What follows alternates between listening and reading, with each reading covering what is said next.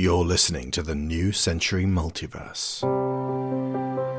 Secret Rooms, Definitive Edition. Chapter 3. The Old House. From the Journal of Abigail Gray, March 1873, 9.5 years ago. Weirwood Manor came into view beyond the shaded rows of cedar trees lining the path on either side, as I clung to the bucking seat beneath me with tired fingers. From within the coach, the reactions from the youngest former residents of Clearwater were fairly audible. Little heads protruded from between the shutters, taking in the surroundings and chattering on their finer points. Some redoubled frightened sobs, while others buoyed up trembling spirits. To me, what mattered most was the company we would keep, and the treatment we would receive from those in charge. Everything else was simply a backdrop for our exile. There were boys and girls standing out on the lawns of the manor, and of their number I could see few older than myself.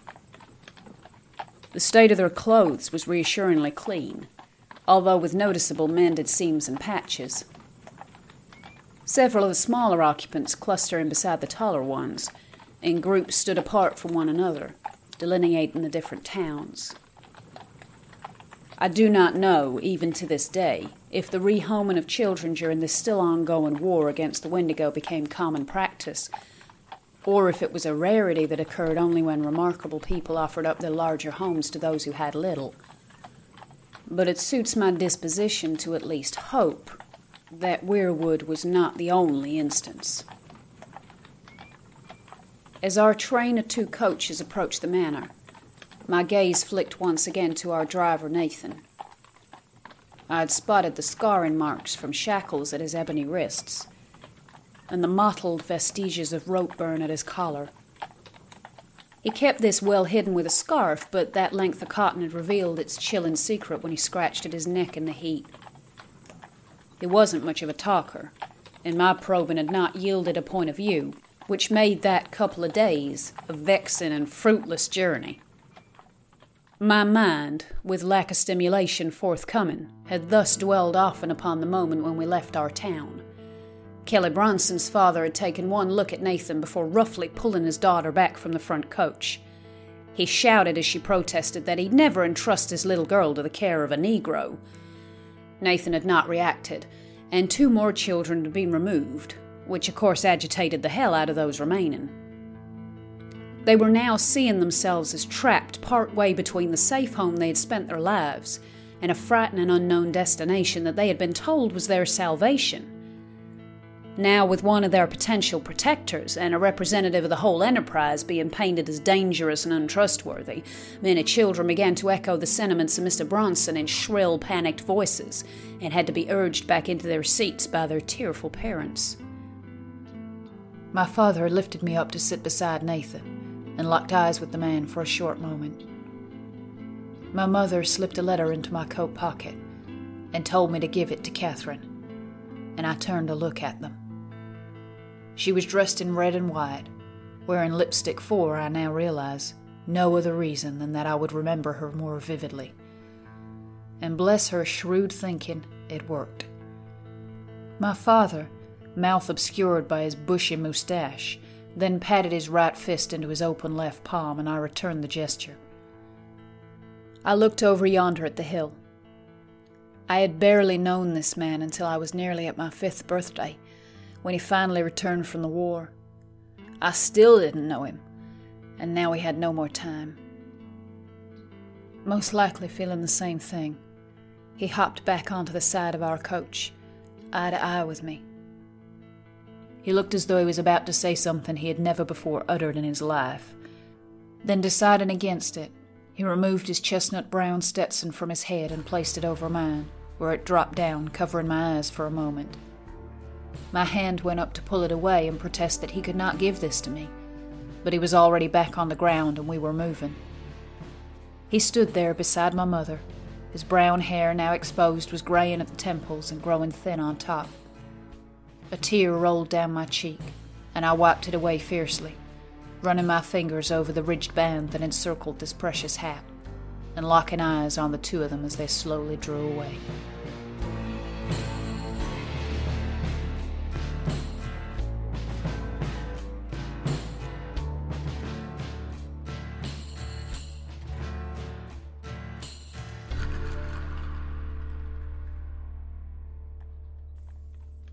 Nathan urged the horses onward to the manor, and it loomed all the larger as we approached.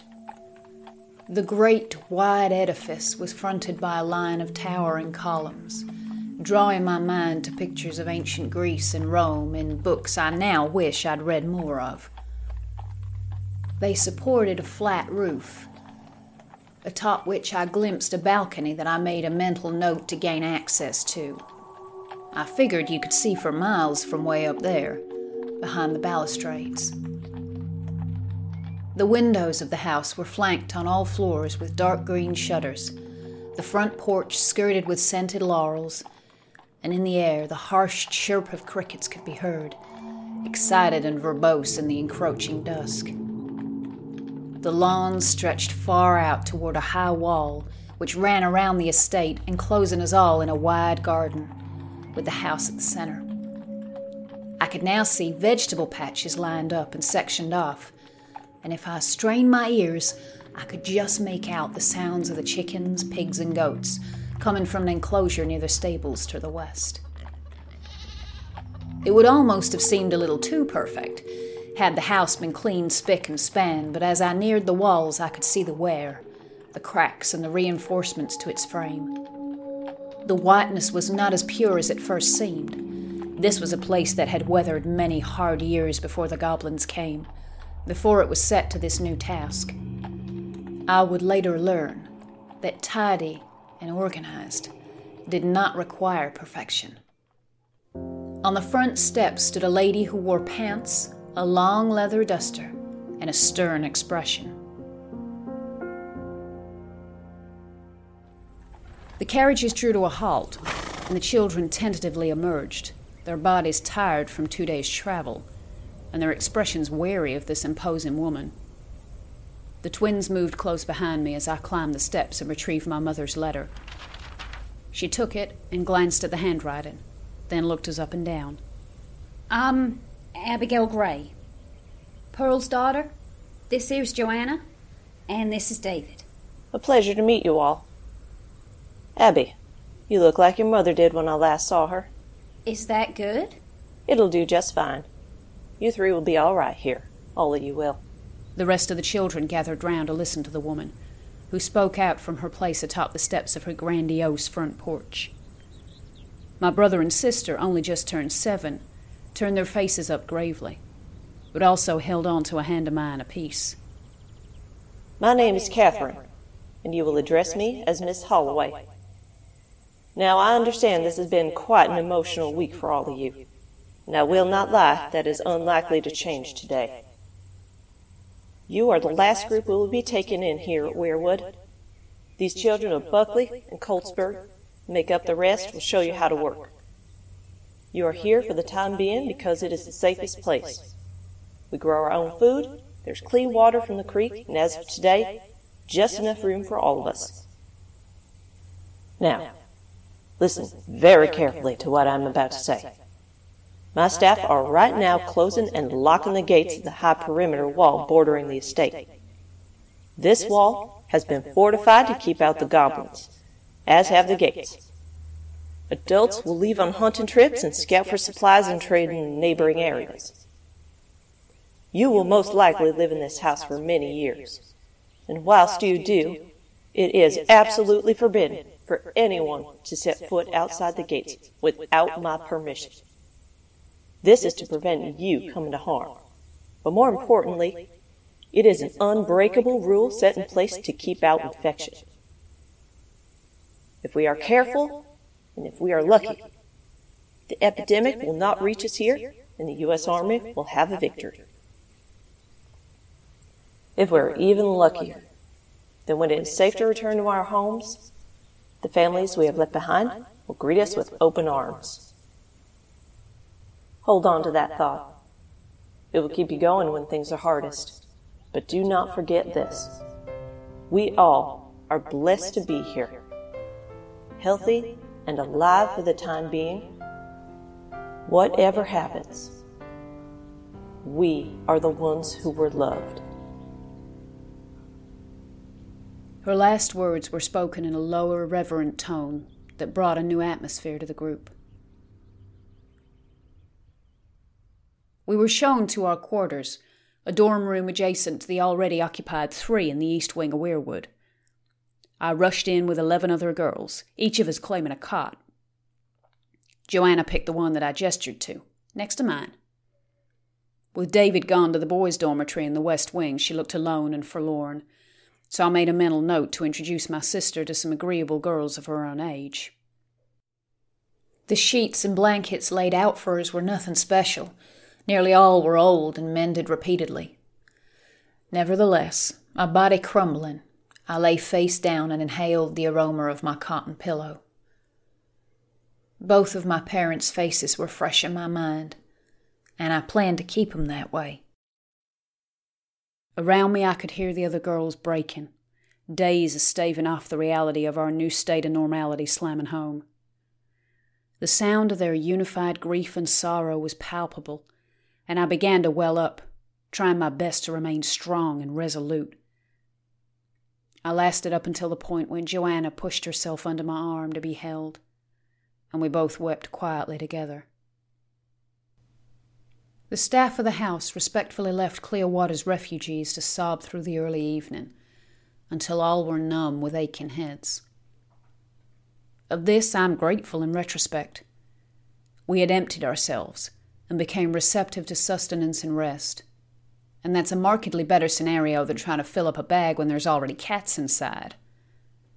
We were called in first to dinner, since ours was recognized as the greatest need of that day. The helpings were modest, the fare plain, but welcome. And then, as the evacuees from Buckley lined up outside the hall, we were ushered back to our dorm. As we left, a blonde girl at the front of the line called out to us. "Sleep well." And she meant it, too. Back in the room, the girls and I sat on our beds with our blankets draped over us, exchanging thoughts on our resituation. Many other children spoke of their intentions to return home as soon as possible and fantasized aloud as to what they would do once they got there. Everyone avoided the possibility that there might not be a person left alive to return to. When things got quieter, Susan Hendrickson began to tell us stories. These had been of interest back at our little town, but here they were a life raft to cling to. Sometimes Susan told grand, heroic tales with lots of interesting characters. Sometimes she related accounts she had read in a history book, and sometimes she pulled from folklore and mythology, talking about all the scary-ass monsters that we figure are waiting for us out there in the shadows. And sometimes she managed to spin a yarn together that was a balance of all three. And I don't mind telling you that those were my favorite stories of all. A particularly obstinate girl among our number, by the name of Doris Cooper, always objected to the stories which seemed real but were clever blends of fact and fiction. Doris, it seemed, always liked everything clearly labeled. "What's this one, Susan? One of them fake stories or one of the true?" "This one's true. I was reading about it in my History of Virginia book all the way up here." Susan hefted this weighty tome with some ceremony. "It's something that happened in Jamestown some 250 years ago in 1622. Our forefathers, the colonists, had been fighting with the Powhatan savages for years. They didn't want us on their land, but we were looking for gold." "They never found no gold." "No, they never did. But men was being murdered left and right, and everyone was very afraid that the murdering wouldn't stop. So we made a deal. We said no more and invited the savages to come drink with us." "Drink with savages?" "Shh. But there was this man called Dr. Potts, and he helped poison the savages half of the liquor. So when they drank the toast, everyone on their side fell down dead. Good. And every savage who didn't die got killed by someone on our side." Well, that's horrible. That's your great-great-grandfather. Actually, that would have been her great-great-great-great-great-great-grandfather. And as far as I know, he would have lived in Ireland in 1622. That's right. My family didn't come to America until 1832, back when Clearwater was founded, which my granddaddy helped with, by the way. What did the Savages do? They gave up. Took them a while, but they gave up in the end.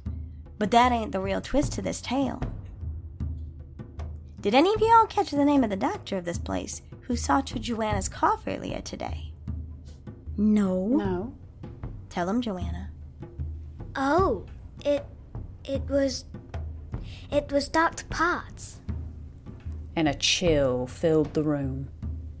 You think he's as poor as the doctor's great-great-great-great-great-great? Trifle convenient that this was the piece of history I just happened to read on the road.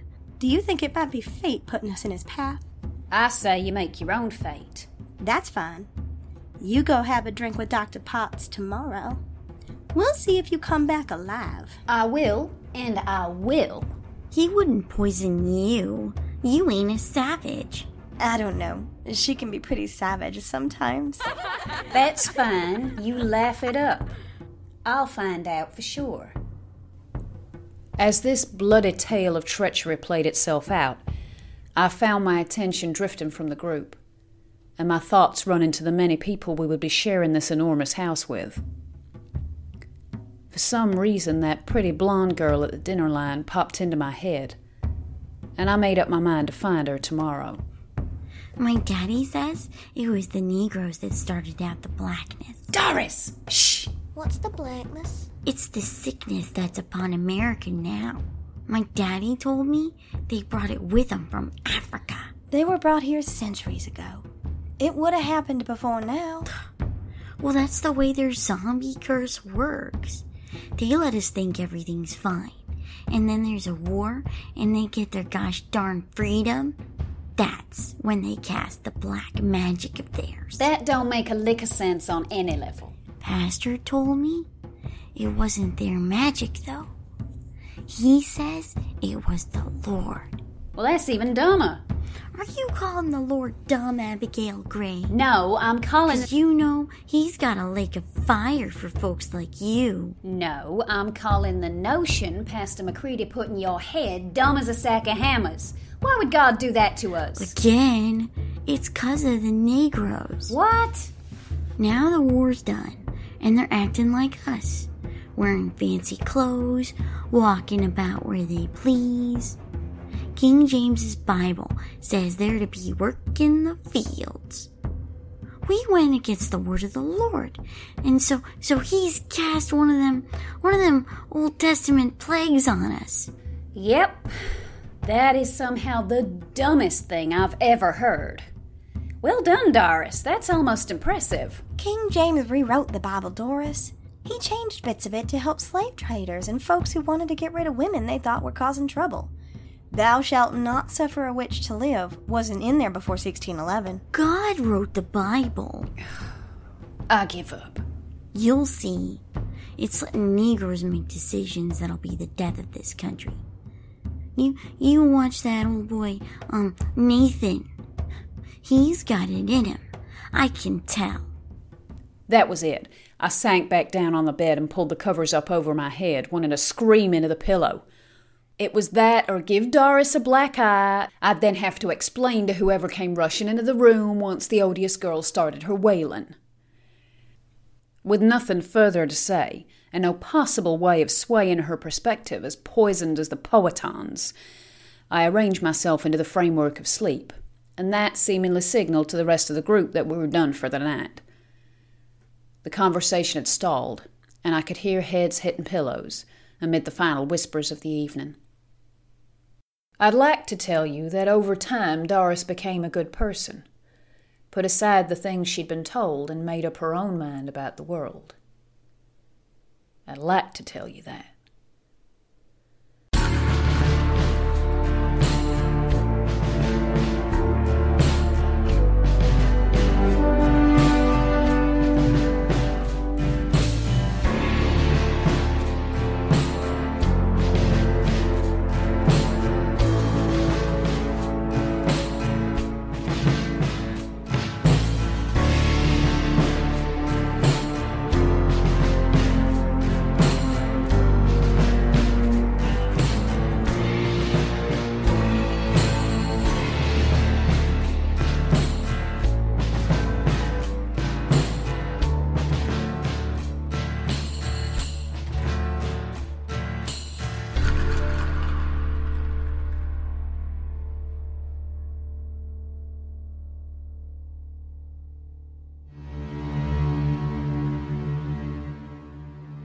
You have been listening to episode 3 of Secret Rooms, The Old House, written and directed by Alexander Shaw.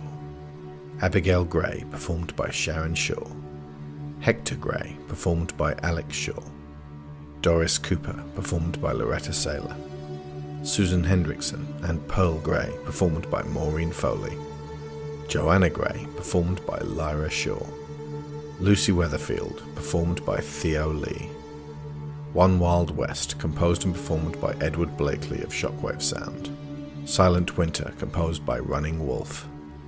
Drums of the Deep, Stoic Morning, and Ossuary, composed and performed by Kevin MacLeod of Incompetech.com. Make Your Decision by Dan Phillipson of Shockwave Sound. Many Soundscapes by Tabletop Audio. Our $15 patrons get sponsor credit every episode, so thank you too. Joel Robinson, Benjamin Biddle, Abel Savard, Michael Haskell, David Shealy, Kevin Vahey, Daniel Salguero, Connor Kennedy, Brian Novak, Evan Jankowski, Sarah Montgomery, Dan Hepner, Johan Clayson, Tyler Long, Joe Gasiga, Greg Downing, Tim Wazensky, Christopher Wolfe, Kat Essman, Cassandra Newman, Timothy Green, Matthew A. Siebert, Joseph Gluck, Luke Hatfield, Nick Ord, Duran Barnett, Tom Painter, Finbar Nicole, Jameis Enright, Mark Luksch, Dan Mayer, Joe Crow, Chris Finnick, Toby Jungius, Dave Hickman, Aaron Lecluse, Kieran Dashler, and Lorraine Chisholm. Secret Rooms Definitive Edition is available in its entirety to own via Bandcamp, along with the rest of the audiobooks from the New Century Multiverse.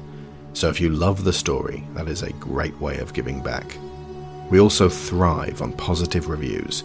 Costs a few minutes of your time, means the world to us. And it spreads the word. So you can post those on iTunes or on Amazon, where you can find the Kindle versions and the beautiful paperback editions of these books.